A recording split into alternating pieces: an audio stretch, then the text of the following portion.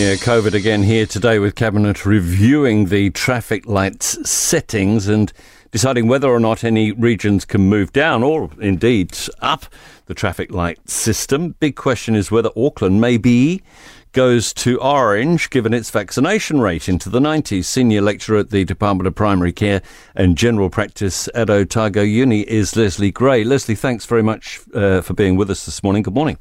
Kia ora, Tim, and no relation to Gavin. I was just wondering, two Greys back to back, but anyway, other side of the world. When you look at vaccine rates with these 90% plus, especially in Auckland, are we there? Can they go to orange in your view?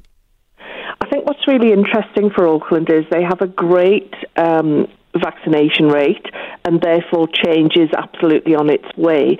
One of the differences, especially from the traffic light scheme, is the Auckland boundary doesn't even sit within the traffic lights. So there's change coming anyway this week, and that will be the boundary change. Whether the government feel that they want to bring Auckland to orange as well as the boundary change, that might be a step too far given the numbers that we're still seeing. And I guess if you're thinking about that northern boundary with Aucklanders going into an 80% vaccinated region, they are cautious, aren't they? They have handled this cautiously. Do you see them changing that kind of setting in Cabinet? Well, there is a lot of caution, but we've got to remember that any people living within the Auckland boundary who are travelling have to be vaccinated. Yes. So we should not be having unvaccinated people travelling out of Auckland.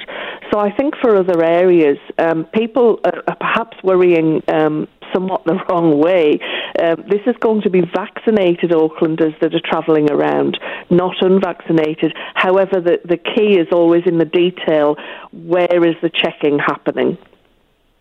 Well, the checking will be happening just north of Waipu and just outside Mangatoroto on State Highway 12. There will be checks, even though the border's gone. There will be checks. However, I believe they're checks from out of Auckland, so people going into other areas. I'm not hearing so much that there will be checks for people who may be unvaccinated coming into Auckland. Yeah. Okay. Well, and that makes sense. But I suppose you could also argue, okay, well, it doesn't matter so much because the Auckland people are so protected.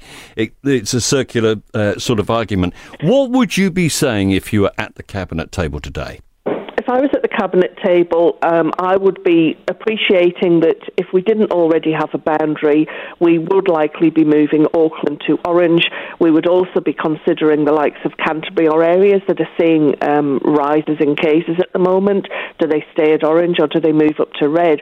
But in some respects, if you look at the detail of the traffic light system, it's somewhat academic because there's very few differences between red and orange. If you take out the boundary restriction, which is actually specific to Auckland, that's not part of the red framework.